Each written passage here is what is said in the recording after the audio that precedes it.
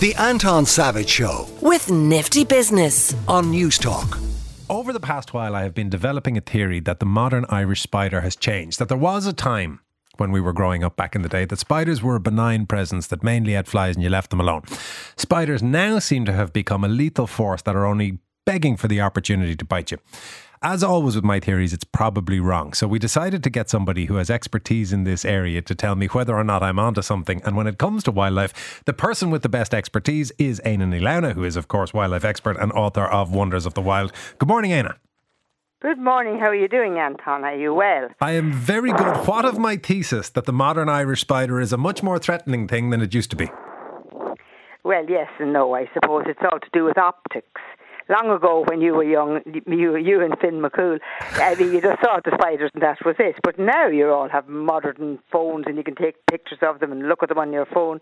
And if you blow up a spider to a large size, it's the same. It looks the same as a tarantula or some massive thing from the jungle. They're all made to the same design.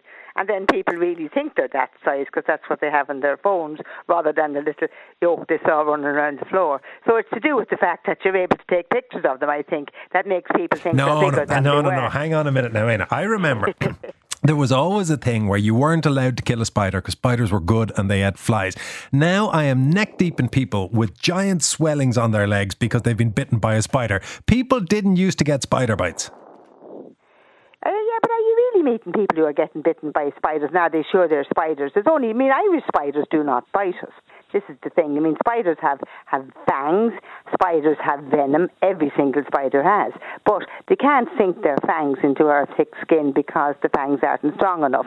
The only spider that can do this is a Johnny come lately called the false widow, and that doesn't tend to bite people all that much. You shouldn't be knee deep in people bitten by false widow spiders, and they don't bite except if you sit on top of them or poke them or something. They don't come sneaking up your leg and biting you. I tell you, they've probably been bitten by mosquitoes and blaming spiders because we have much more mosquitoes than we used to have because of global warming. Well, that's an interesting one as well because I was surprised by that. I have seen an awful lot of mosquitoes and I thought to myself, I knew we had mosquitoes, but I thought they were sort of like the corncrake. It's round there somewhere, but you never get to see them. But we seem to have a lot more of them. Yeah, we had loads of them this summer because you might have noticed it rained occasionally this summer, and spiders like water and they like sort of the empty flower pots, the saucers under your flower pots in the garden, all the wheelbarrows you didn't turn upside down, stagnant water, and there were loads of them this year. The mosquito. The larvae. Yeah, not the mosquito. There were larvae growing in these watery places that you didn't empty in the back garden because you couldn't get out near it for a month, and come in the window and sting you and bite you, and sting you actually to do because they suck your blood and they leave bites on your legs. So I think the poor old spider is getting blamed for the depredations of the mosquito, myself personally, seeing as what you brought up the subject. The spiders are not any worse than they ever were. Well, we'll come back to the spider in a minute, but I don't want to be overly mosquito misogynistic, but am I right in saying that it's only the women you have to watch? You're dead right, I have to agree with you there, because the poor old women, you see, have to lay the eggs. The fellas have their fling and go off, and that's the end of them. But the poor women have to lay the eggs, and they need a bit of energy, so they need to feed the blood, and they will bite mammals. And if there's no handy cow or sheep around, well, sure, what, they bite people as well. We'll do just as well. And we give out carbon dioxide when we breathe out, and they're able to sense the fact. So even if you're in bed and asleep, they will know because of the extra carbon dioxide where you're in bed, and they come along and bite your hand that's sticking out, it's blankets or your ankles if they're sticking out the bottom. So gently and softly, you don't notice you're being bitten until you wake up with this itchy lump, and that's terrible. So what do the fellas live on? Well, they just live on. They live as larvae, as you know, hanging upside down in the water and do all their feeding as a larvae. So when they become an adult, they only have to spend their time looking for a woman, doing the business, and then dying. So they're not flying around for ages like drinking pints at the bar or anything. It's just what they do when they're an adult is mate, and the males die, and then the females have to lay eggs, and they need some extra nourishment to lay the eggs because they didn't get enough as a larvae to keep them going in the egg-laying business. Now, I want to go back to your theory that I am misdiagnosing mosquitoes for spiders because I don't believe it. A friend of mine got bitten recently, and there, you know a mosquito bite. It is the small sort of raised lump and then a bit of redness around it.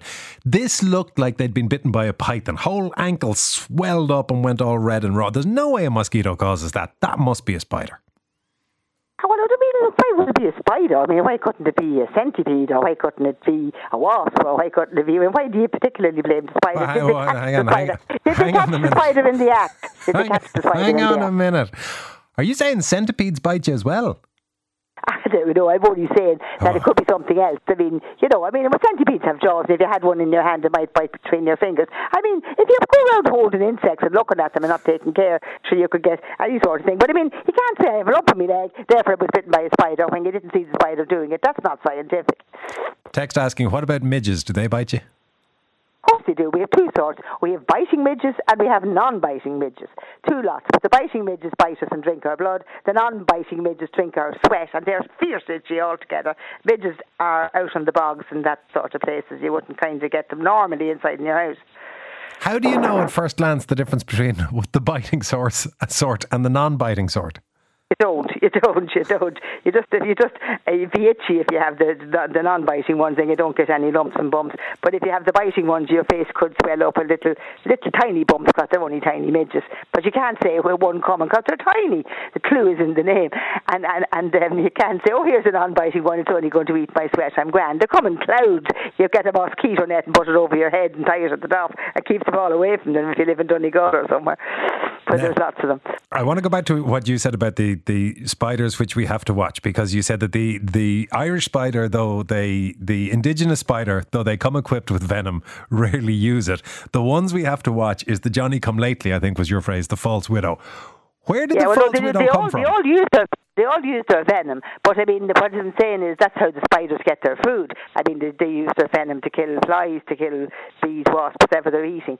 But their fangs won't pierce our skin. That's the thing. But the false widows have come in from the continent, have come in from Europe, have come in from the Canary Islands. They have spread here 20 years ago. But they generally have their webs outside. They're not a house spider. They're an outside spider, actually.